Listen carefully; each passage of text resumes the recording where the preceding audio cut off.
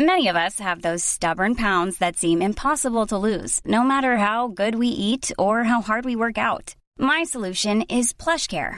PlushCare is a leading telehealth provider with doctors who are there for you day and night to partner with you in your weight loss journey. They can prescribe FDA-approved weight loss medications like Wegovy and Zepbound for those who qualify. Plus, they accept most insurance plans. To get started, visit plushcare.com/weightloss. That's plushcare.com/weightloss. Even when we're on a budget, we still deserve nice things.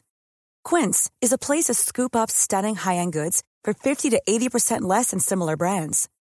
They have buttery soft cashmere sweaters starting at $50, luxurious Italian leather bags, and so much more. Plus, Quince only works with factories that use safe, ethical, and responsible manufacturing. Get the high-end goods you'll love without the high price tag with Quince. Go to quince.com/style for free shipping and 365-day returns. The Michael Reid Show podcast. Tune in weekdays from 9 on LMFM. To contact us, email now, michael@lmfm.ie. Thursday morning, the 26th of May. Good morning, with much debate and discussion from now till 11 a.m. This is Michael Reid on LMFM. Gardaí are to be given new powers, allowing them to use facial recognition technology to identify criminals from CCTV footage.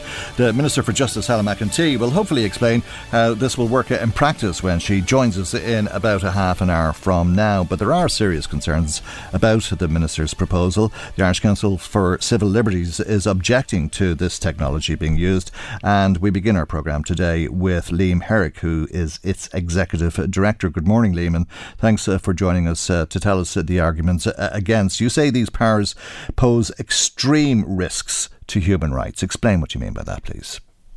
Well, Michael, the first thing I'm supposed to say about it is that, yes, the whole area of police use of facial recognition technology is hugely controversial internationally because of the potential to have a very significant effect on human rights, democratic rights and privacy. But in terms of trying to analyse what the Minister's proposal is, the great difficulty that we all have at the moment is that we don't actually know. The Minister gave a speech to the Garda Representative Association this week. She briefed the press beforehand that she was going to propose the announcement of facial recognition technology, but there's virtually no detail in terms of what's being proposed, and it's deeply unsatisfactory, I think, for the public and indeed members of the Oireachtas to be trying to discuss a very important issue with very profound effects with no real detail. And I think that is a practice that is growing up with this government of announcing ideas but actually not putting forward proposals for people to analyse. What we do know is that there already is before the Oireachtas a bill, the Garda Digital Recording Bill, which covers a huge range of areas to do with surveillance, CCTV, digital recording and so on. It's very complex and detailed, and we've been before the Oireachtas on it and engaging in it. It does not allow for the use of facial recognition technology. That was the view of the Data Protection Commission when they presented before the Oireachtas. So what it seems to be is the Minister is going to bring forward additional amendments that would allow the use of facial recognition technology in policing. She says it will only be used for serious crime and won't involve mass surveillance. But we're not aware of any system of police use of facial recognition technology around the world which is able to have such a focused use. It is intrinsically a tool of mass surveillance and involves the capacity to track individuals by identifying their face, which is a unique intrinsic identifier, and matching it to a database. There are problems about the tracking because that allows the guards to track people across public spaces, and there's problems about the database because they've proven to be inaccurate, but also the building up of the database is effectively an act of mass surveillance. So there's problems at every level of this, but we are somewhat wrestling with something that we don't know the full detail of yet. Okay, so there are the basis for the questions or for the concerns that you have, and it's how it works in practice that you want clarity on.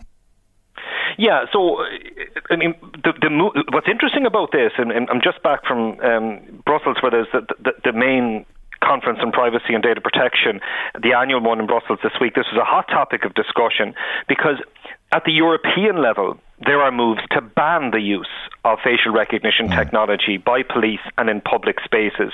The European Data Protection Board and European Data Protection Supervisor have made a call that this type of use of facial recognition technology should be prohibited.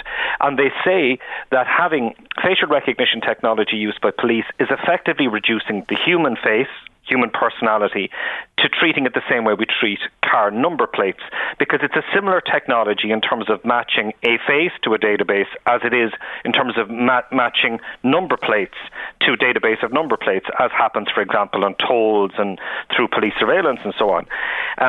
And they've said that the power of this technology could affect the right to protest, freedom of movement, freedom of association.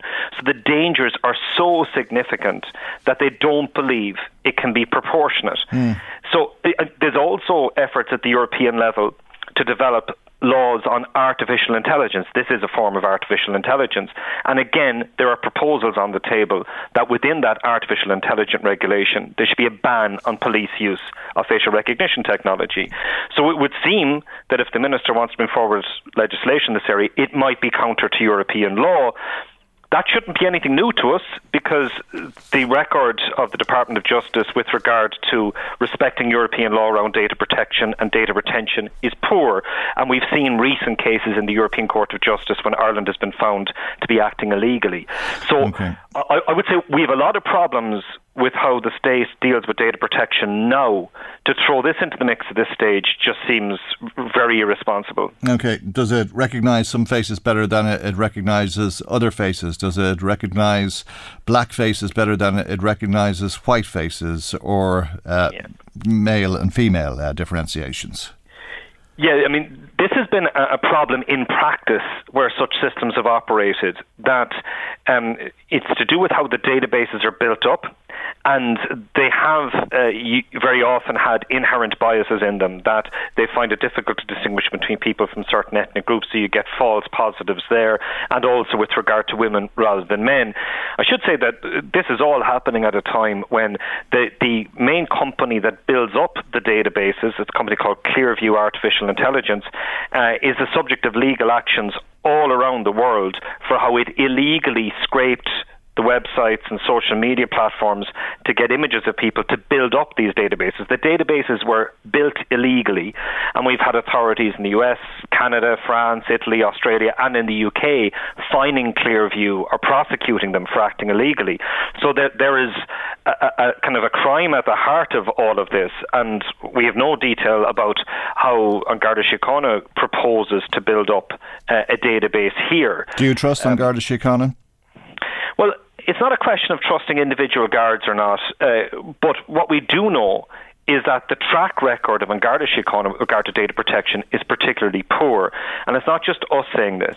The Data Protection Commission, the state's regulatory body in this area, has initiated a number of inquiries which are ongoing into the respect for data protection law by An Garda Síochána in areas such as their use of CCTV. So where do we stand at the moment? We know that the guards are massively under-resourced in investigating cybercrimes such as child sexual abuse, that they need more staff and more resources to do that. That should be the urgent problem. And we also know that they don't have adequate processes or training internally to respect data protection law already. In that context, to ignore those two problems and instead bring in another issue, which is adding in a highly complex and controversial area of facial recognition technology, seems incredibly misplaced. And we would really urge the Minister to focus on the outstanding problems in this area, including the guards needing more resources, rather than giving them a whole other area of responsibility, which I think is going to lead to much more problems. OK, Liam, we'll leave it there for the moment, and we'll be putting the point you've made to us this morning to the Minister, Helen McEntee, when she joins us around 9:45, the scheduled time for this morning's interview. So thank you indeed for joining us and putting this into context for all of us ahead of that interview with the Minister. That's Liam Herrick, who is the Executive Director of the Irish Council for Civil Liberties. Now, we're going to spend some time today talking about American gun laws. and how you can go down to the local shop and buy a breakfast roll in an AK-47 if that's the way you are inclined. It's obviously caused a lot of controversy in America, and the governor of Texas was giving a press conference yesterday. There was an interruption from Beto O'Rourke, who is a Democrat candidate to become the next governor of Texas. Sit down. You're out of line and an embarrassment. Hey, sit down and don't play this stuff. The next shooting is right now, and you are doing nothing. No, he needs to get his ass. And at this time, I will pass the mic to Lieutenant Governor Dan Patrick.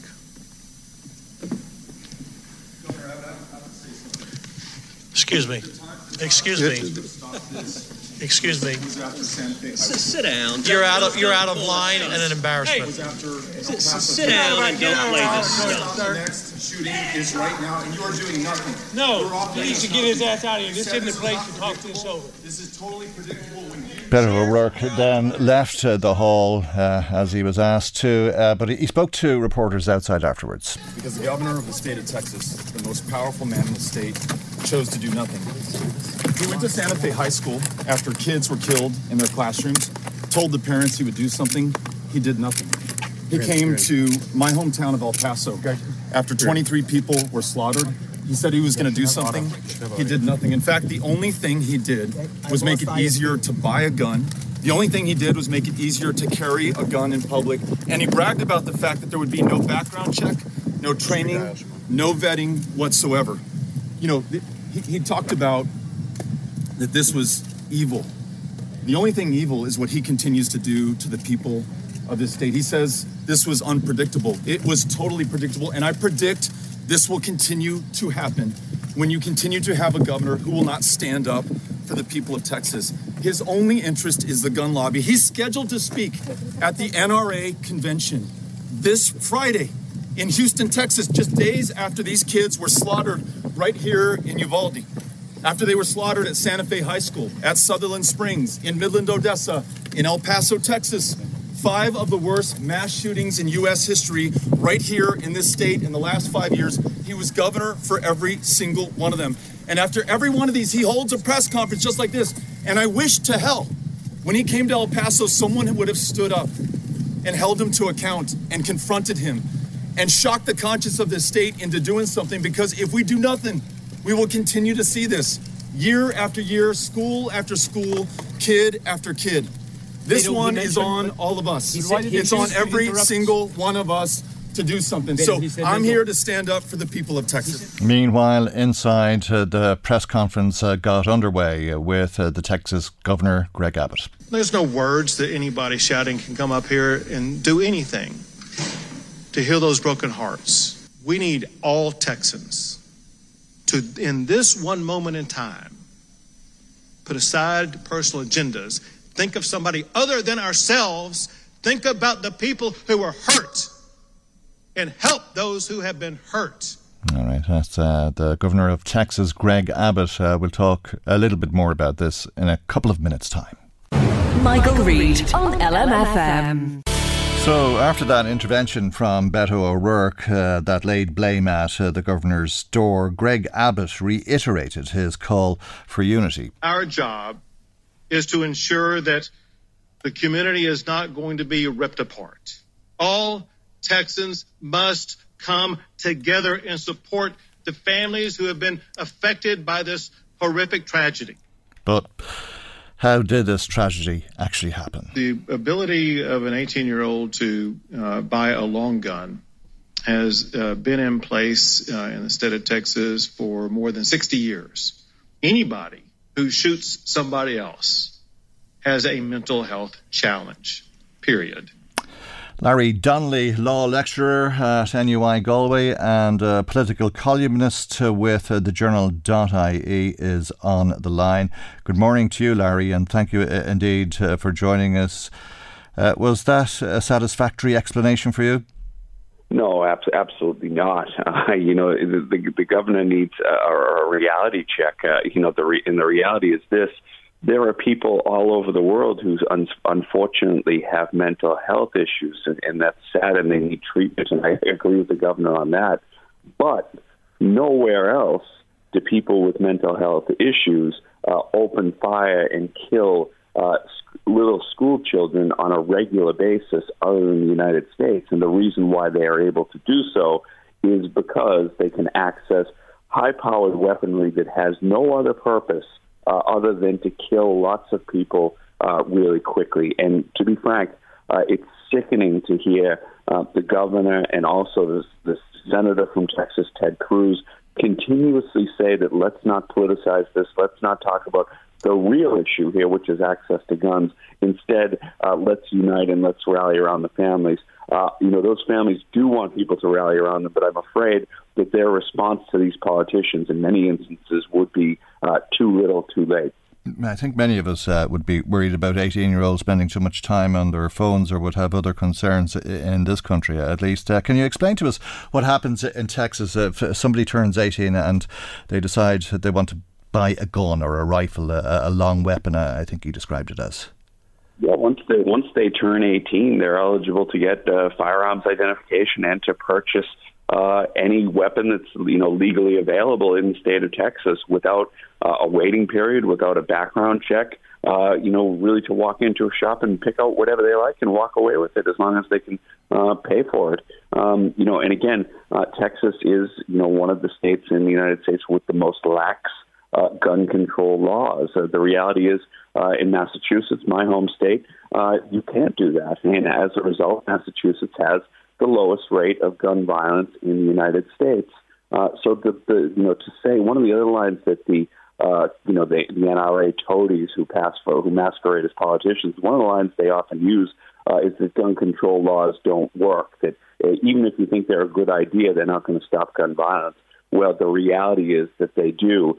And indeed, in this instance, if background checks and or a waiting period was in place, which the vast majority of Americans want, if either of those were in place, you and I wouldn't be having this conversation, and so many of those parents wouldn't be aggrieved in the awful, unfathomable state that they're in right now. All right. It is part of the Constitution, the Second Amendment, isn't it? Going back to 1791, and I think the objective of the Second Amendment was to preserve life. So there's something sort of warped about what's happening in America on an ongoing basis. Yeah, absolutely. It's deeply warped, and I think one of the things to note in all of this is the trajectory of the NRA. Once upon a time, the NRA, the National Rifle Association, once upon a time, the National Rifle Association was a reasonable mainstream organization that I advocated primarily for hunters and sports people. And as you say, there is a Second Amendment. There is a gun culture in the United States. It's different to Western Europe. It's different to most parts of the world. But that really relates to rifles and handguns that people want either for hunting purposes or for to defend their homes and their property. Whether you like that or not, it's part of American culture. It's not going away. But where things have morphed to is the National Rifle Association now opposes any restriction on owning guns. And as I say, the type of gun that this young boy, I won't call him a man, he's an 18-year-old boy, the type of gun that he used to carry this out, and it is commonly used to carry out mass shootings, there is no purpose for that gun other than to kill lots of people really quickly. As the president has said, it is a weapon of war. And the fact that an 18-year-old can get one without a waiting period, without a background check, is disgusting. Yeah, it's disgusting to hear how you describe it, if you don't mind me saying, that they're commonly used in mass killings. But that is the point. Mass killings are common in the United States. Yeah, I mean, we're talking hundreds. And Michael, here's the sad reality. Unless it's a particularly egregious incident like this one, or like what happened in Las Vegas a few years ago, or the horrendous Sandy Hook shooting, unless it's on a particularly outlandish scale, they actually don't even make the news anymore. They're so commonplace. And again, the sad reality is that an awful lot of American politicians think that that is a price worth paying so that their constituents, again, can get their hands on weapons of war without a waiting period, without a background check. And the sad thing is, Michael, we've had this conversation before. There's a cycle here, and it seems to be never ending. There's a horrible incident. There's grief. There's sadness. There's people pondering as to whether this will finally be the impetus for reform. And what happens? Time passes by. Memories fade. Politics goes back to politics as normal until the next incident. We have the conversation, and the cycle repeats itself, and nothing ever changes for the better. And again, in particular at the federal level, I see no cause whatsoever for optimism that even this horrendous tragedy will have any impact on the gun laws in the United States. Well, surely the governor should cancel that address that he's to give to the NRA on Friday if there is to be real action. But you don't expect that to happen. I think probably over the course of time you don't expect very much, not anything tangible at least, to happen.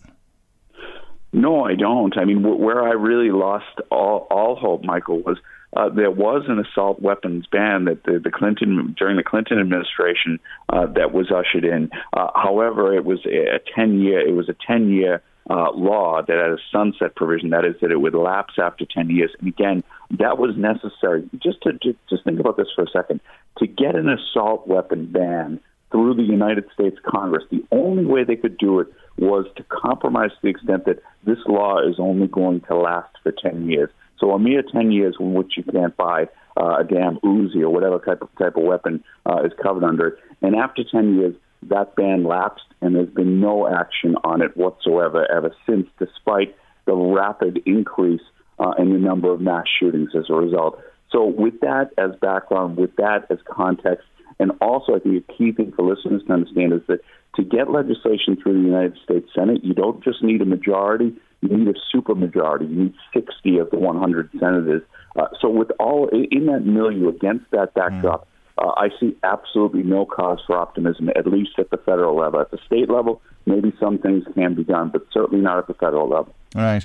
What do you think the public view is on this? How do the majority of people feel? I heard the president and I heard other politicians say this only happens in America. It doesn't happen elsewhere. People have mental health problems all over the world, as you said yourself at the outset, Larry, but they don't go around carrying out mass killings because they don't have the access to this type of weaponry. How do people generally feel, do you think? Well, here's the real, I suppose, democratic deficit with the United States, and it highlights some of the real problems with American democracy. More than 90% of Americans favor background checks before an individual is able to buy a gun. 75% of Americans favor a 30-day waiting period between the time an American asks for a gun and then ultimately receives it. 60% of Americans want an assault weapon ban. More than half of Americans think that gun control, generally speaking, should be stricter. And yet none of that attitude, none of these sentiments of the American people is reflected in the relevant legislation, at least at the federal level. And again, that is because of the stranglehold that the National Rifle Association has on so many politicians like Ted Cruz, like Governor Abbott, who effectively they are bought and paid for and in hock to the NRA. And if they dare to deviate from the NRA's agenda, what can they count on in the Republican primary? They can count on a challenger who will do the bidding of the NRA and who will have plenty of money to back up his or her candidacy. OK, we'll leave it there. Thank you, as always, Larry Donnelly, law lecturer at NUI Galway. Larry is also a political columnist with thejournal.ie. Michael Reid on LMFM. Now, the Minister for Justice, Helen McEntee, is with us to talk about the use of facial recognition technology. Good morning, Minister, and thank you indeed for joining us on the programme. Will this mean that you'll be bringing forward amendments to the Garda Digital Recordings Bill? It is, and that's exactly what I'm talking about here. So the Digital Recording Bill is a bill that will, for the first time, allow for body-worn cameras. This will allow Gardaí to wear these cameras, and I think it will be hugely helpful for them in detecting crime or fighting crime. But also it doesn't include this technology, so that will require amendments. It will, yes. Okay, yes. So the bill itself at the moment is very strong on how we can gather data. So body-worn cameras, it's strengthened our laws around CCTV, number plate recognition. But where I feel it's weak is that it doesn't actually give Gardaí very strong powers or the ability to actually access this information. So we think of cases where guards have to literally sit themselves for hours and thousands of hours and go through CCTV. And obviously it's a huge amount of time, it's a huge amount of resources. But by introducing facial recognition for very, very specific types of cases, we're talking about child abduction, we're talking about child abuse cases, we're talking about murders, terrorist activity, that they would be able to use this type of technology to identify someone, but actually just to use it to support them in their work. So it would have to be verified by an individual, and it could only be used as part of evidence for, a case where they would obviously have gathered a huge amount of other kinds of evidence. But where will you get the image of people to add to the database, Minister? So there won't be a database per se, really. What we're talking about is a specific case. So if you have, for example, a child has gone missing and maybe it's a parent, maybe it's somebody else that they know has taken them, and you have a photo of that person, you can then use that photo to look through CCTV and to try and identify and to quickly identify where that person might be, because obviously time is of the essence. Or if you have, for example, a murder that's taken place, you do not have a suspect, and then you identify someone and you bring them into custody, you can then use their face, again as an example, to see if that person was there at the time, or if you have specific CCTV. So and those images database that people are going to be kind of all kept on this database. It will be very specific to individual cases. Those images will be deleted after the investigation. So I suppose that's something we have to work through. But so it will be a database then, Minister? So it will be a small database, and that anybody who's involved in the investigation or who is a suspect. But I think where the confusion is over the last day or so is that there's a sense that there will be this mass database of me and you and everybody else and all of our faces, and that will then be used, where we can put a picture into it and identify somebody. But that's not what we're talking about here. That database will be used to track individuals. That database of a small amount of people will be used to track individuals across a public space. Is that not mass surveillance? Well, no, I don't believe it is. I think mass surveillance would be if we were indiscriminately watching everyone, and, in some places, which is what we're not talking about at all, where they just use live CCTV and they look for incidents and they scan crowds and they maybe have pictures of people who have committed offences before. We're not talking about anything like that. What we're talking about is a very, very specific case. Well, could this be any CCTV footage?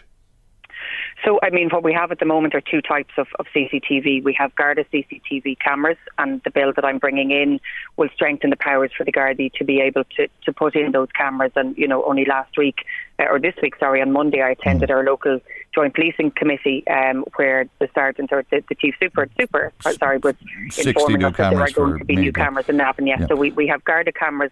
We also have local authority and community cameras as well, which this bill will clarify some GDPR issues that have arisen in the past and allow communities to work with local authorities and Gardaí. So you'll be able to track cameras that are already there. You'll be able to track any individuals on the database to all of those cameras that are there already. That's mass surveillance, is it not, Minister? So it's mass surveillance would be as if we were watching everybody, if we had databases on everyone, if we were keeping an eye on everyone. What we are talking about is if someone is suspected of committing a crime. So where this is used really well in the EU and the UK and other places is around child sexual abuse cases, where unfortunately, and this is something that I'm working closely with one of the European Commissioners on, it has increased 6,000% in recent years, the number of child abuse images, the number of abuses that are taking place, but also it's been used in terms of terrorist activity and identifying people. So you have different police forces are able to engage with each other and are able to identify people through this. But it's very targeted, it's very specific. Mass surveillance. What if it's wrong? And we were monitoring. What if it makes mistakes? Because there are problems, are there not, Minister, about its ability to identify people? It seems to be better at identifying black faces than it is white faces. There seems to be problems between men and women, difficult to differentiate between ethnicities and indeed genders. So in the same way, I suppose, if an individual or a guard is looking at CCTV, you're never always going to get it right. There's always going to be sometimes a question mark. We're not saying that technology is going to be perfect either, and it's evolving all the time, and that's why the law would not be specific around the type of technology you can use, because it is getting better and improving. But this will only ever be an assistance, so it would have to be approved. It would have to be looked at by an individual, by a member of An Garda Síochána, probably an investigation or detective team, somebody who is trained in using this. And if it is not a matter of a computer, you know, if the technology, whether it's artificial intelligence or the facial recognition technology, if it's not correct, then obviously a decision can be taken. So it's not that it would be used solely on its own. Could it be used? What's really important here is that there are safeguards. So the bill itself, when we're talking about body-worn cameras and the CCTV, there are a number of elements to it. There's the law, there's the tender and all of the work the guards have to do, but there's the codes of conduct, and we've spent a huge amount of time working with the Data Protection Commissioner. There are questions about how some members, not all of course, but how some members of the force have conducted themselves with leaking data and the consequences of it in the past. You mentioned missing children. Could it be used to trace missing adults if they don't want to be found? Well, I suppose there's a difference here. I think if a child is abducted, obviously it's a child, and that is a significant child protection issue. If a person has gone missing and they are presumed missing and not just somebody who has left, then yes, absolutely. I mean, this is something that could be used. We know, I mean, look, unfortunately there are situations where people go missing where there are mental health challenges, where there are concerns for their safety and fear from families. But I think that detail, I suppose, that's not really where we're going with this, to be honest. That's not what I'm talking about. And I know that's situations that arise, but that's not actually what I'm talking about here. What we're talking about, criminal offences. Okay, the ICCL says it's not going to be used in that situation. The Council for Civil Liberty says it could be counter to EU law. So I want to reassure anyone, any laws that we bring in would not be counter to EU law. So we're working very closely on the bill itself, which, as I said, is hopefully going to be published before the summer. We've been engaging with the Attorney General, with the Data Protection Commissioner and with many other groups to make sure that obviously it is watertight, that it complies with all EU regulations. Okay, well, facial recognition is already in place within the EU. So they've also cited problems about facial recognition already available in the EU, and how Clearview Intelligence has been scraping images off the internet illegally all over the world, and that there's many cases being taken against them, and it's Clearview Intelligence who are to establish the system here, apparently. Well, there's absolutely no decision made on anybody, so we are only at the stages where I'm going to bring forward an amendment. So it's absolutely not the case that anyone has been identified for a tender or any type of equipment. But I mean, I'm really clear on this. There would be very clear laws. It would be very specific. There would be codes of conduct, codes of practice.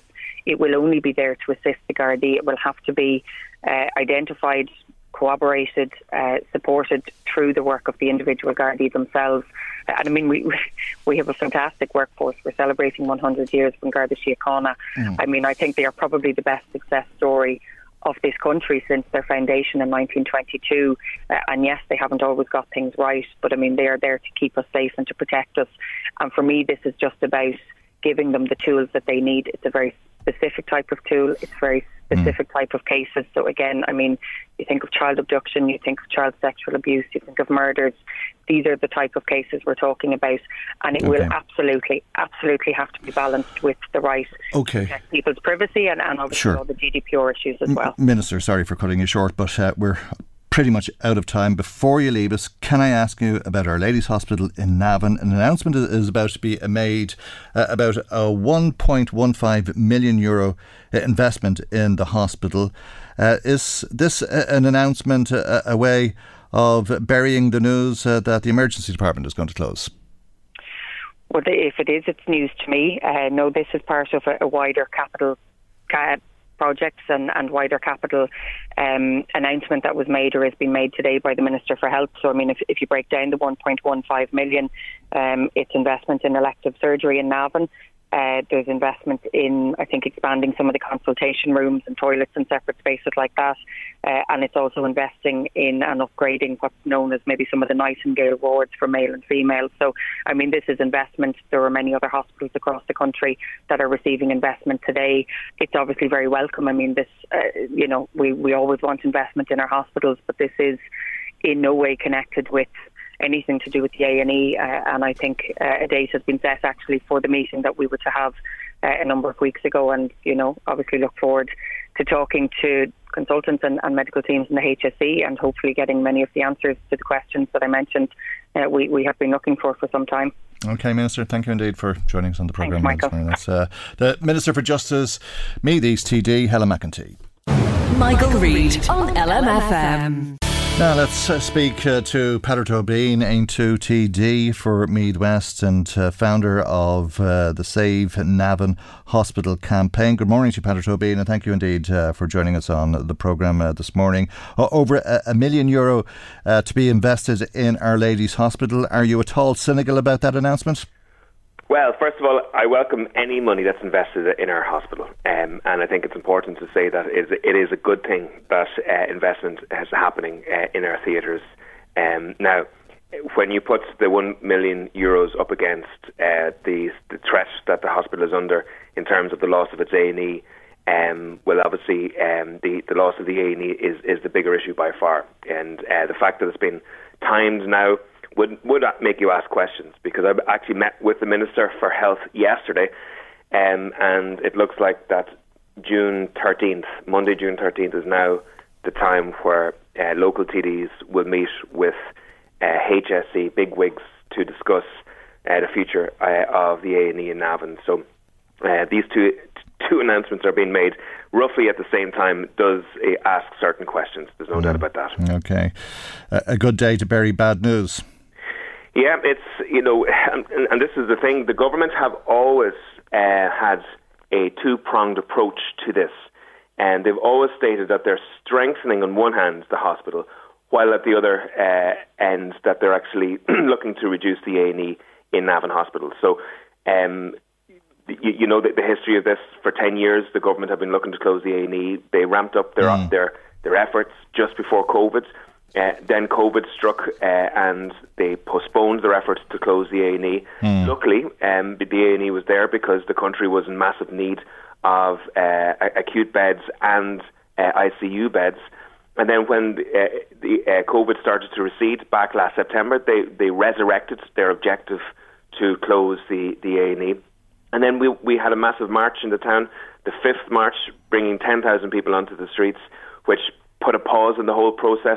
Luckily enough, again, because we had another wave of COVID straight after that, which put major pressure on beds and A&E services. So the government, I think, are playing with fire here. Well, the Minister says that what's happening with this money and how it's being invested will have nothing to do with the closure of the emergency department. It's all positive. She said all of that, and she did also mention that the meeting is scheduled and has been agreed, I think you said, for the 13th of June. But there's a very interesting part to how this money is going to be spent.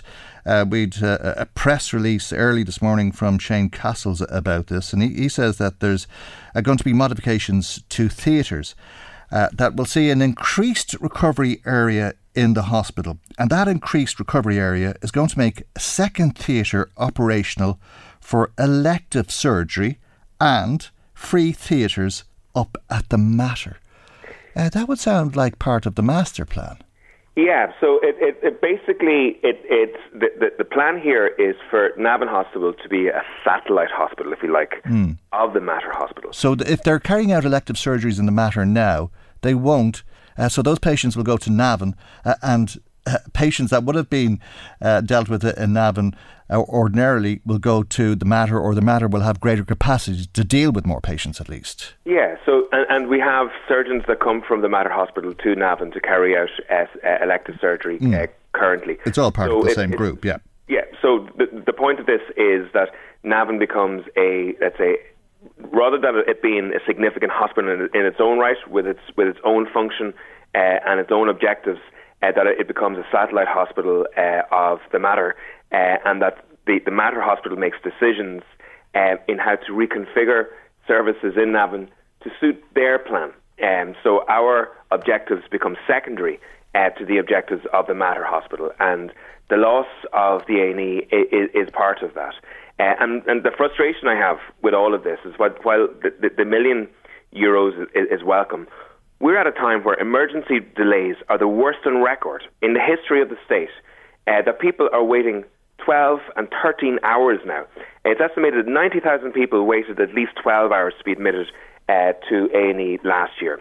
90,000. And if you actually look at the Navan figures in terms of waiting in A&E, in 2020 people spent an average 7 hours waiting in A&E to get treatment, and now they're spending 12 hours in the hospital in Navan to get access to the A&E. Now, how any Minister for Health could stand over the closure, the reduction of capacity in any A&E service anywhere in the country at a time of record delays is just absolutely mind-boggling. Okay, well, I think you're probably going to get the explanations, the logical reasons for doing that as the Minister sees it on the 13th of June, little over 2 weeks from now. There's a couple of things. Yeah. We are building up a significant level of health data from the RCSI group, which will disprove a lot of the claims we believe that the Minister is making. And secondly, just to let people know that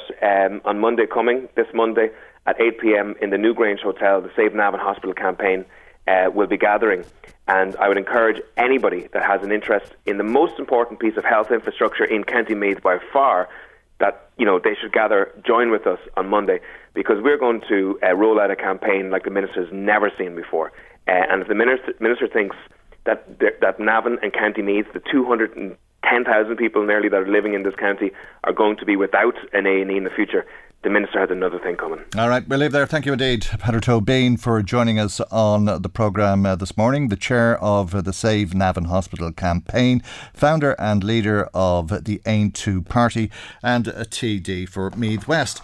Now, let me bring you some of the comments, the many comments that have been coming to us. I'm glad to say, great to be hearing from so many people today. John is in Drogheda and he says, what is it about America and guns? How many more innocent lives need to be lost before they change their laws? I don't know, John, but it seems as things stand that probably a lot more is the answer to that question if those laws are ever changed. He says, I'd be terrified if I had to send my child to school in America. You'd be worried sick about a gun attack. As you said, there are people suffering with mental health problems all over the world, but you don't see massacres like this happening in other countries. God love those poor children and their teachers who lost their lives and their families. It's just horrendous. Thank you indeed, John, for that. Another call that comes to us today from Peter in Dundalk, who says you can't buy a drink until you're 21 in America, but at a young age you can buy a gun. It's crazy. It really is, Peter, and it's a very valid point. You could have an off licence next to a gun shop. You'd be refused service in one shop and you'd go in to the next shop and buy an AK-47 or whatever you call these things that kill a lot of people very, very quickly. Paul also calling us about American gun laws. He says it's easier to buy a gun than a Kinder Surprise egg in America. The law in America says the small toy inside the chocolate egg is too dangerous for kids because of the size of them in case the kid swallows the toy. The toy is dangerous, but it seems a gun is not. It's a funny old world, all right, Paul. That's a very valid point. Thanks for making it with us. We'd Tony in Louth in touch with us. He says that just like in the Second World War when the Nazis were made to look at the piles of corpses being buried in mass graves, Ted Cruz and members of the National Rifle Association should be made to look at photographs of these children and see would they still be supportive of the arms industry and assault weapons for everybody. There's also a question, he says, to be asked about the store that sold these weapons. Perfectly legal, Tony. I don't think there's any point in asking questions about that. They're supposed to do some kind of background check, and a mere look at someone's social media would often tell enough to refuse sale in many cases. This is the thing in Texas, no background checks are necessary.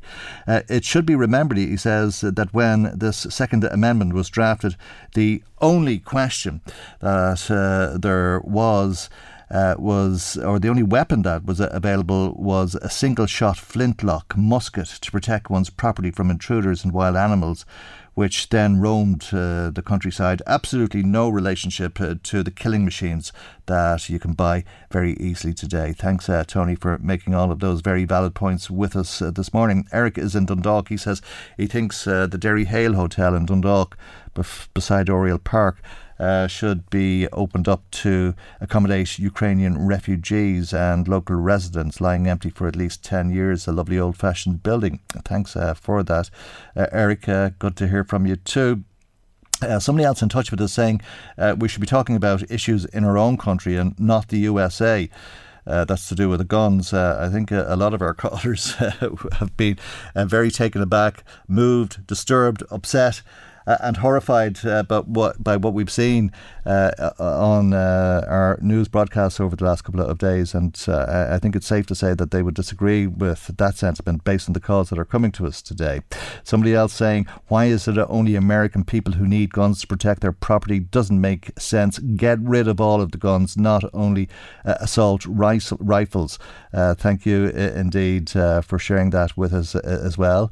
Margaret says the US is a very sick country when 18-year-olds can buy guns, yet in some states at that age they can't buy cigarettes or alcohol.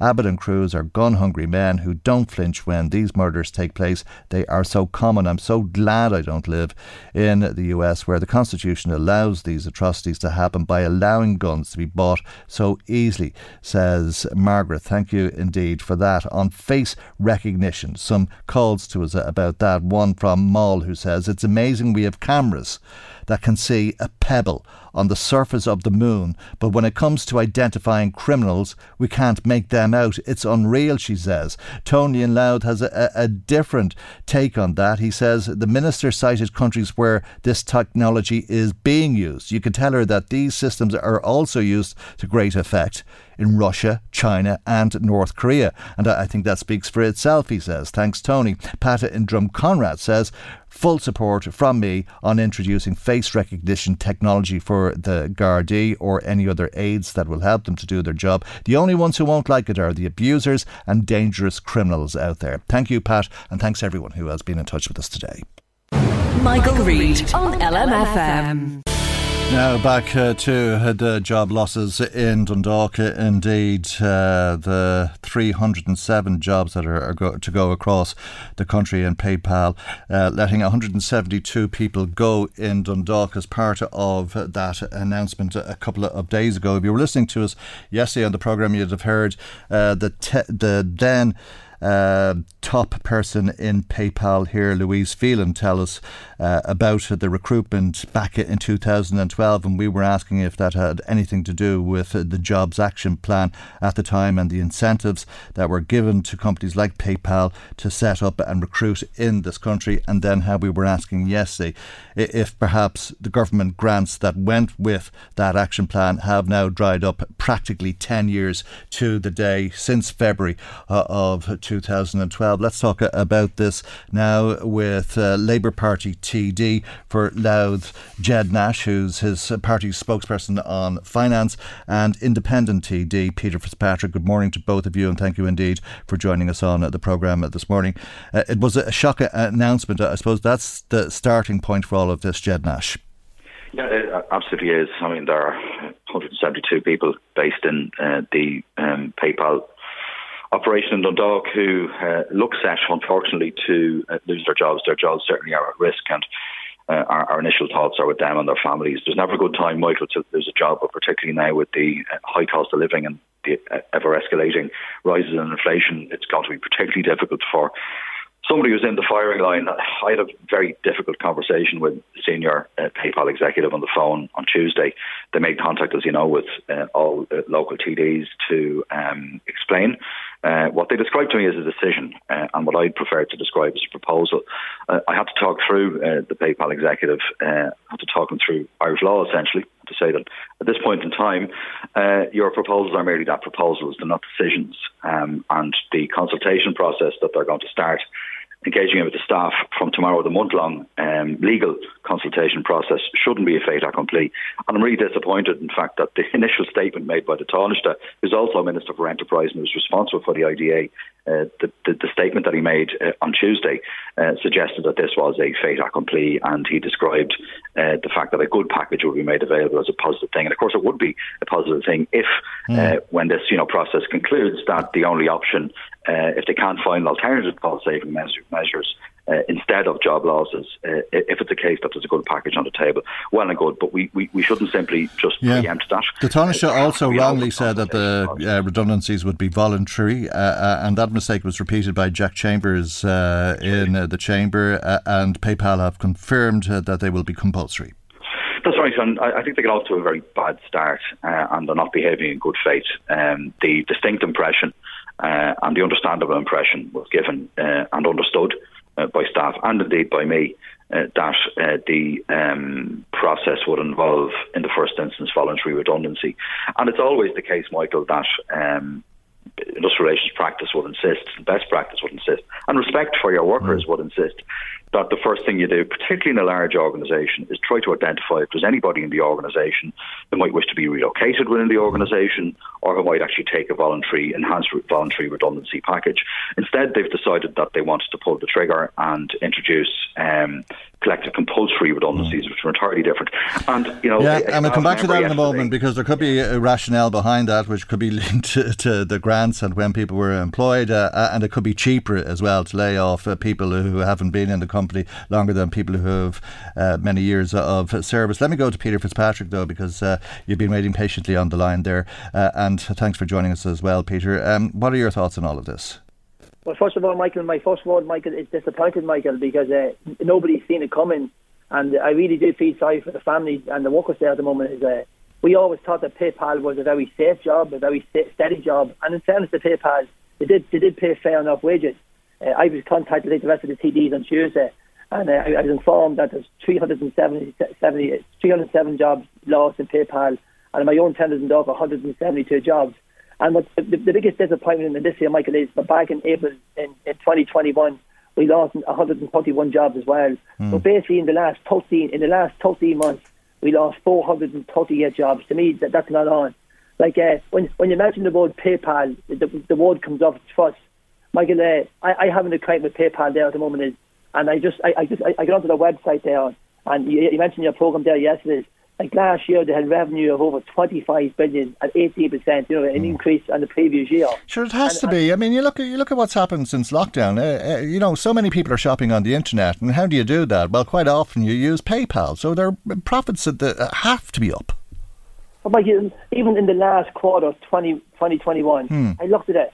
426 million people use PayPal. And when I mean use PayPal, Michael, and I mean the word trust, like there's people that use the PayPal, sorry, Michael, and they give their bank account details, their credit card details, and they give their debit card details. And these are people, and all of a sudden now is that they're making so much money and everything else. And the disappointing thing is, there's rumours now that these jobs are going to be relocated to India. But that's what you can trust multinationals to locate where it's cheapest to operate from. Well, the one thing I will say, Michael, about the people in the Dundalk and the surrounding areas, to me, they've great, they give fantastic commitment. Like they came to the Dundalk back there in 2012 and created over 1,000 jobs, another 400 jobs in 2014. And these are good jobs at the moment, Michael. And my big fear at the moment is, Michael, and I know I'm talking to people, people's actually afraid at this stage to open the front door, to open the letterbox, because they don't know what's in the letterboxes. Your utility bills, your mortgage, and everything's gone through. Well, it's a disaster for Dundalk, but I suppose the bigger picture is how bad is it going to get, and will this be the beginning of decisions being made by all of the multinationals that are based in the town? Well, I intend to talk to the Taoiseach today, and in fairness, like he shouldn't be taking it lightly as well, because that's his consistency. Like PayPal has been given a lot of money since they came to this country back in 2003, and in fairness, Ireland has shown a great commitment to them there. So, like, coming around now. And we're all getting pay increases now because of the rate of inflation, the cost of living, and so on. And perhaps they're weighing that up, and they're thinking, well, we're here 10 years. Let's go back 10 years, because Ged Nash, you would have been very close to that action plan on jobs and the benefits that it would have given to multinationals like PayPal at the time. Would it be a case that they would have been in place for 10 years? That's my recollection. Some of those grants, the grants vary. There are employment grants, there are research grants, there are equipment grants, and so on that multinational corporations can attract from IDA, and that's a key part of obviously Ireland's ambition has been historically since the establishment of the IDA, and the IDA does very well in attracting jobs into Ireland. And you get grants for recruiting people, and you get free buildings, and you get all sorts of things, and you don't have to pay tax. Yeah, well, the tax rate for corporations, thankfully, is increasing, and we support that and will increase globally over the next period of time. But leaving that aside for the moment, there are employment grants that are available. It's very difficult actually to get information through the Department of Enterprise and IDA in terms of the amount of grants that an individual organisation has received. We get the global figures. I mean, the last set of figures I got suggests that it's about 1.5 million in employment grants paid to IDA supported companies across the country in 2019. Now, they claw back that money as well, but they only claw back that money, Michael, if a company closes. So, in other words, if a company continues to have a footprint in the country, then it seems to me that there's no requirement to pay back any of the grants that have been if it's fulfilled as part of the deal. I mean, I presume Exactly. it's a deal, and I don't know, but I wonder if it's a coincidence that we're exactly 10 years on from the first recruitment campaign in Dundalk. And this is what leaves me a little bit suspicious. I've made contact with the IDA to understand a little better what their function in the process was, because they have been practically silent over the last few days. I haven't seen a public statement from IDA. There's been a public statement by the Minister of Enterprise. We've all raised this in various forums representing the people of Dundalk as best we can, and the people of Louth, because they're a significant employer not just in Dundalk, but there are many people from Drogheda, RD and across the region who work in PayPal and depend on PayPal for their incomes. So we need to get to the bottom of this, and what the IDA strategy actually is for Louth more broadly. I'm a little concerned because there have been a considerable number of job losses in Dundalk, especially in IDA supported companies over the last couple of years. We're still reeling from the 100 job losses in National Pen, and that was a process that wasn't handled very well in my view, and we have had a small amount of IDA backed jobs announced in Drogheda recently, in BD, a company that's been here for 60 years. So no new investment in Drogheda. I've looked under the bonnet as well, Michael, of the kind of quality of investment that's taken place in this region. And we're actually low down the list in the Mid-East region. We straddle the Mid-Eastern border region. You're less likely to be working in an IDA-backed job in Louth than you are in most parts of the country. Okay. And also the quality of job is not what we were originally attracting into the region, we'd say, 10 years ago. And I'm concerned about that. And IDA need, I think, to look very closely at that. All right. And what maybe 100 times more likely, though, than you would be in County Meath because of the spatial strategy and so on. Actually, the Louth is now included in the Mid-East region, so we're actually included with Meath, Kildare and Wicklow. Okay. And actually, IDA job numbers in those areas are relatively low. Forgive me, Jed, I'm starting to run over time, and I want to give some more time to Peter Fitzpatrick if I can. What are the next steps, or are there many options at this stage, Peter Fitzpatrick? Well, Michael, one thing we can't forget, Michael, there's still over 1,000 jobs in the jobs that PayPal have given, and in fairness, my biggest disappointment was PayPal contacted me on Tuesday, and they told me on Tuesday that if I needed any more clarity to contact them. So they gave me a mobile number, so I contacted PayPal this morning, and PayPal just told me, listen, basically they're making no more statements whatsoever, and they will get back to me as soon as they can. But we just need a bit more clarity, Michael, we have to make sure that these 1,000 jobs that we still have in Dundalk and the surrounding areas, that we have to make sure that they're concrete. And I think it's very important that we sit down with PayPal, we see what the plans go in the next 5 or 10 years at the moment. And I'm probably a wee bit different than Jed at the moment. I think to make money, you have to invest the money in. And in fairness, the government has invested a lot of money over the last number of years in PayPal, and they've given a lot of jobs. But now, all of a sudden, the money seems to run dry, and we basically need to know is, are we being used by multinational companies in this country? That they get cheap rent, they get maybe a lot of money towards paying the employees and everything else. Are we getting a fair crack at the whip? So I think it's very, very important we sit there with PayPal, who, as I said to you earlier on, is the people in the Dundalk and surrounding areas have given full commitment These are jobs that no one thought we would lose there at the moment. But I kind of disagree there with Jed there, because I think multinational companies have been good for the surrounding areas of County Louth there at the moment, and especially in Dundalk there at the moment. But I think the best way to communicate is sit there and express our disappointment in the way these 172 people have been treated.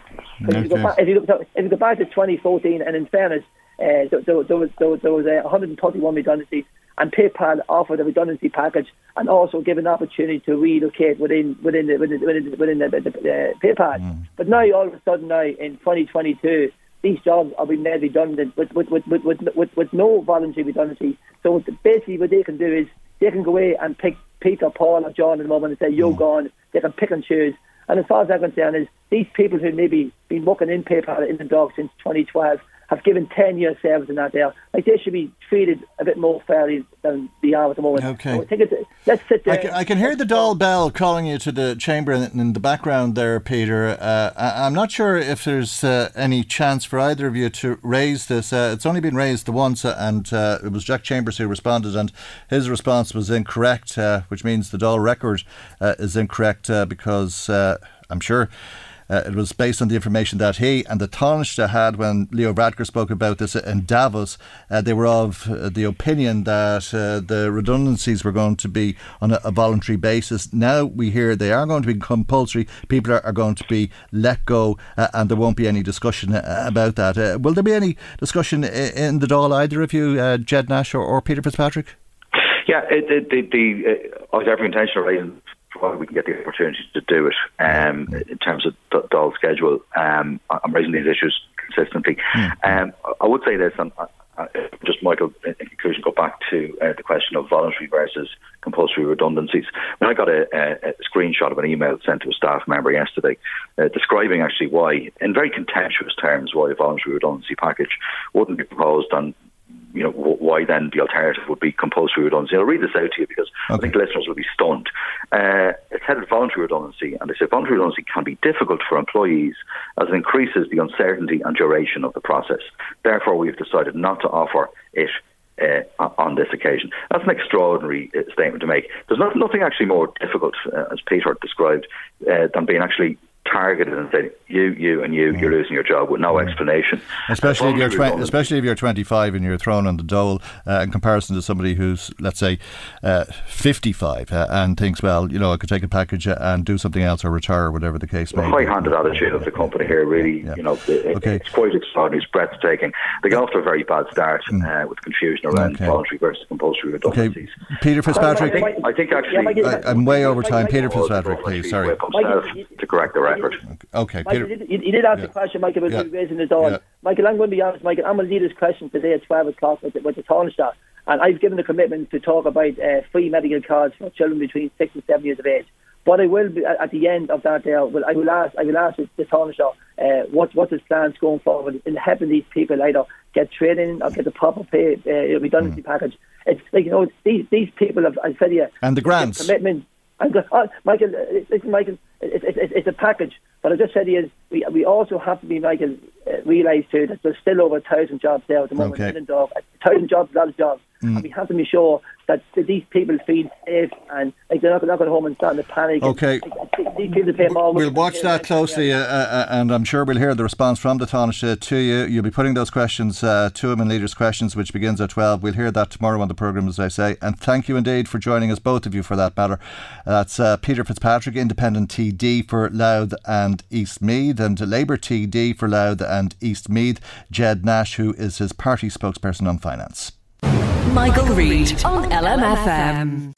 569 two-bedroom apartments will house 2,000 Ukrainian refugees in Laytown if the application gets planning permission. Let's speak to local councillors, Fianna Fáil's Stephen McKee and Sharon Tolan of Fine Gael. Good morning to both of you, and thank you indeed for joining us. Stephen McKee, you're opposed to this, are you?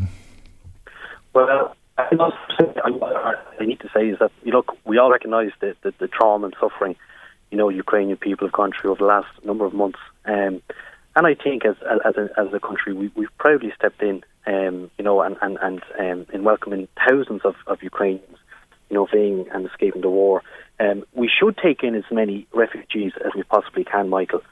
We have a moral responsibility to help as much as we can. Are you going to get around to saying not in my backyard? Well, we need to ensure, Michael, that we use the right locations, types of accommodation, and that there's community buy-in from the start, because we also have a responsibility to ensure that... So you are opposed to it? Well, I haven't actually seen the file because of the... I do have concerns on it, and my concerns simply are in relation to, well, obviously, first of all, the scale of the development. It's a huge proposal for 567 homes. And I think... Well, you went to the bother of writing a statement that runs over an A4 page saying that it isn't realistic. Well, it's not realistic because we have to be we have to be honest with people and honest with the people we represent. I'm sorry, Stephen. We're going to have to try and improve on your line, and I would like to hear from you, but we can't really hear everything that's been said because the line is breaking up. Let me go to Sharon Tolan. What do you think of this application? I think it's very early days to make a decision one way or another on whether or not it's a good idea or a bad idea. My own thoughts on it, as it stands, there are more questions than there are answers. The land is zoned for employment use, E1, E2. I'm not even sure if an application of this type can be validated by Meath County Council. It's still at the pre-validation stage, so this application may not even be validated. It's adjacent to an SAC, the Nanny Estuary SAC and SPA, so has the full environmental impact assessment reports been completed. It is a huge development, 569. Now, while I share Stephen's comments there in relation to we really need to step up to the plate and be prepared to step up to the plate in relation to accepting Ukrainian people and, the issues that will cause within our society. I'm not in favour of segregating people in any manner, and I'm certainly concerned in relation to whether or not this is actually, a brand new direct provision site. Do you know what I mean? There are more questions. I have more questions than I have answers, I have to be honest with you. So even speaking to you this morning is quite premature, I suppose, because all of the reports are not up there. They do need to be assessed to see whether or not it will even be a valid... It sounds like you're leaning against it. 569 is massive, Michael. I think that has to be acknowledged. That has the potential to be a significant increase in our population. And, as long as the proper provisions are in place, you've had me on many times over the years in relation to school issues. But Peter, you will forgive people listening who aren't in Laytown for saying this sounds like NIMBYism, not in my backyard. Oh God, well, no. I mean, anybody who knows me, I've fully supported large social housing schemes here, right beside my own home. Yeah, I know, but we're talking about scrap. I think we've about 35,000 refugees here so far. But I mean, they were talking about 100 or 200,000. They were talking about throwing planning laws out the window, and developments like this would have been commonplace had that been the case. And we all would have had to have accepted it.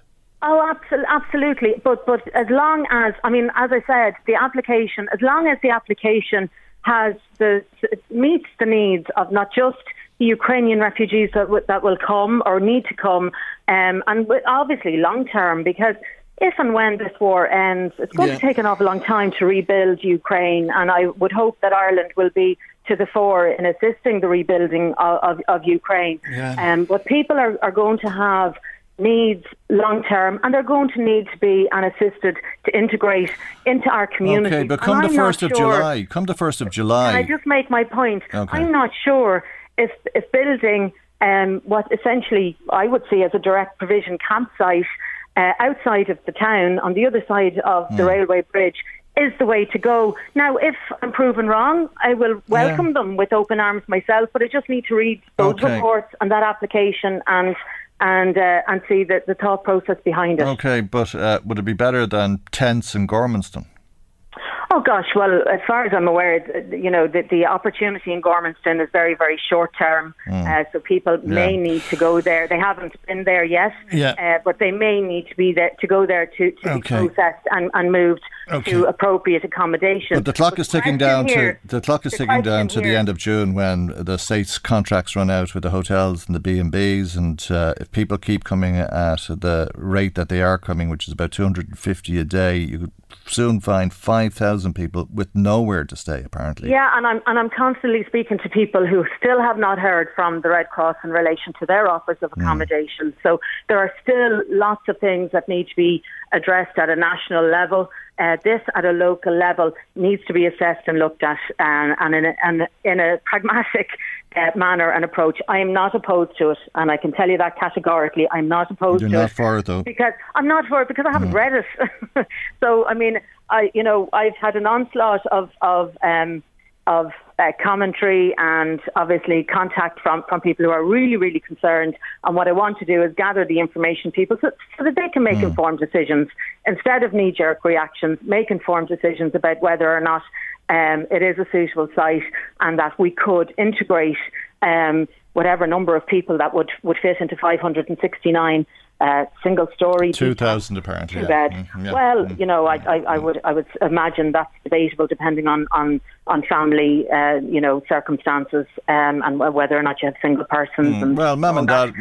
Well, it won't be dad, obviously, but probably mother, and children or older people, perhaps who have made the journey. Mum and gran and the two kids. You'd soon have 2,000 people. Okay, Stephen McKee is back on the line. Stephen, I'm sorry for cutting you off that time, but the line was breaking up. I hope you understand that.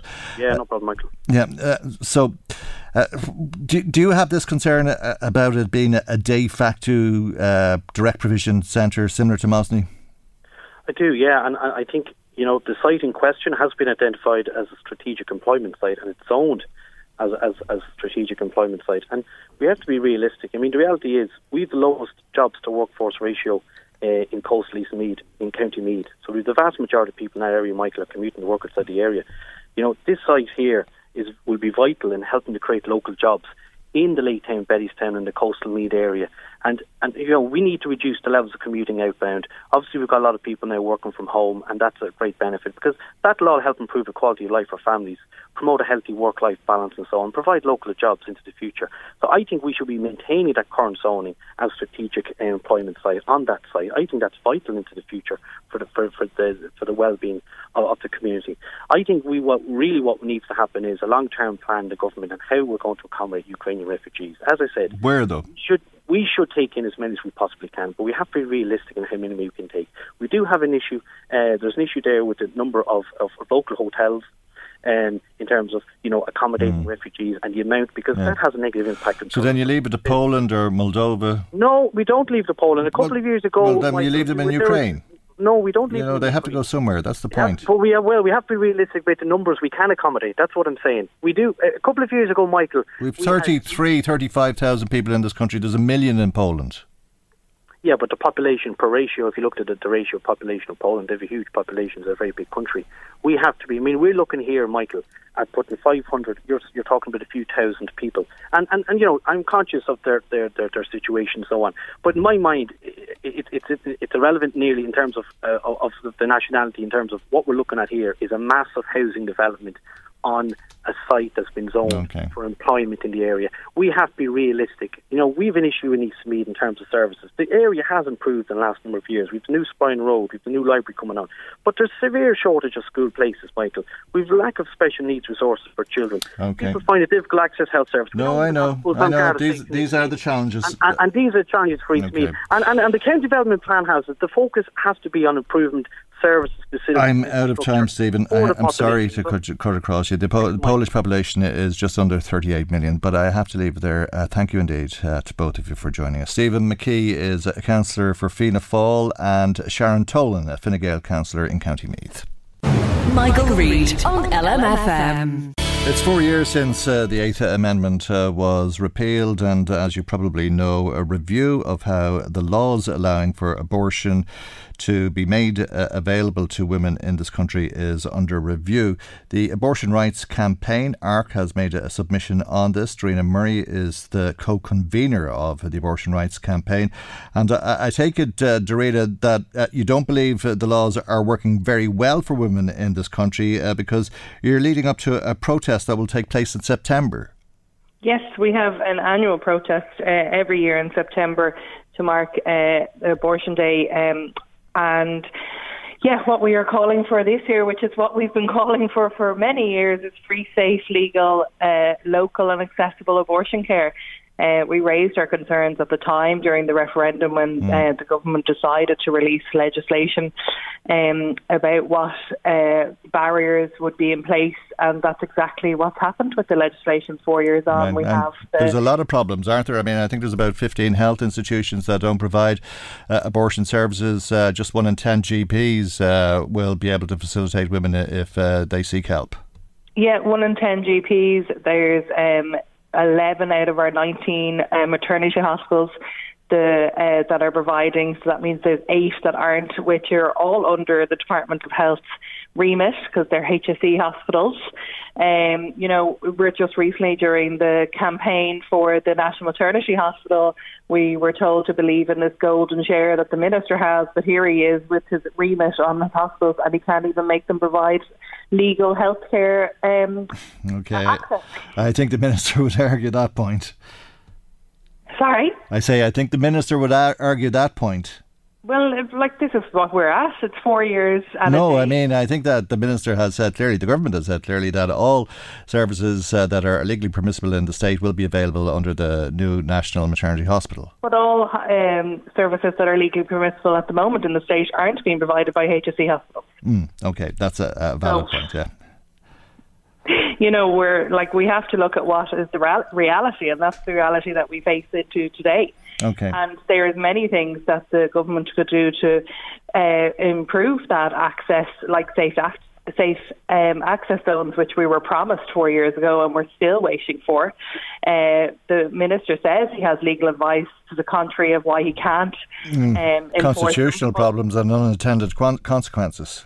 But he hasn't shared that legal advice despite us asking, and we have many legal experts who say there is no issue with putting in safe access zone legislation. Well, the right to assembly. I mean, there are constitutional contradictions at times, and it can be very hard to understand, but I think it's to do with that sort of thing.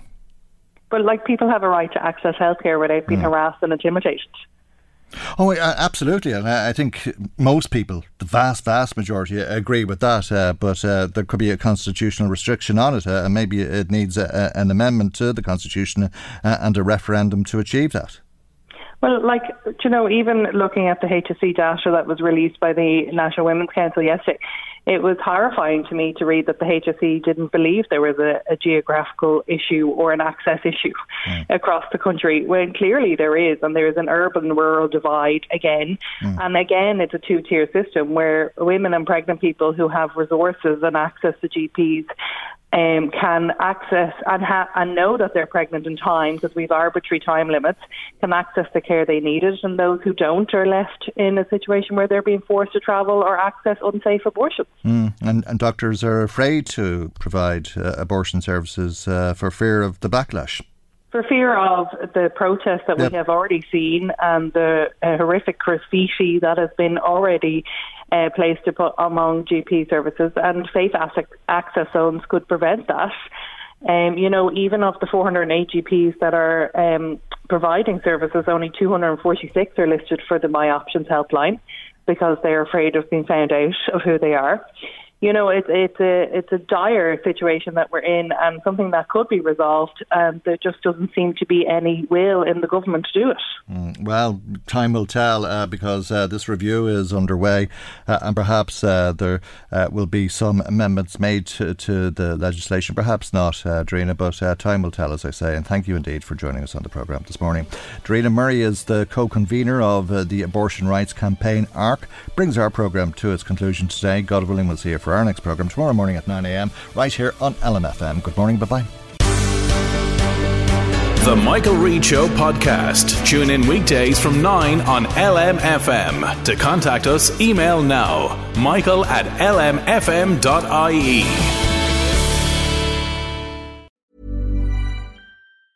Hey, it's Danny Pellegrino from Everything Iconic. Ready to upgrade your style game without blowing your budget? Check out Quince. They've got all the good stuff, shirts and polos, activewear, and fine leather goods, all at 50 to 80% less than other high-end brands. And the best part? They're all about safe, ethical, and responsible manufacturing. Get that luxury vibe without the luxury price tag. Hit up quince.com/upgrade for free shipping and 365-day returns on your next order. That's quince.com/upgrade. Without the ones like you, who work tirelessly to keep things running, everything would suddenly stop. Hospitals, factories, schools, and power plants, they all depend on you. No matter the weather, emergency, or time of day, you're the ones who get it done. At Grainger, we're here for you with professional-grade industrial supplies. Count on real-time product availability and fast delivery. Call, click Grainger.com, or just stop by. Grainger, for the ones who get it done.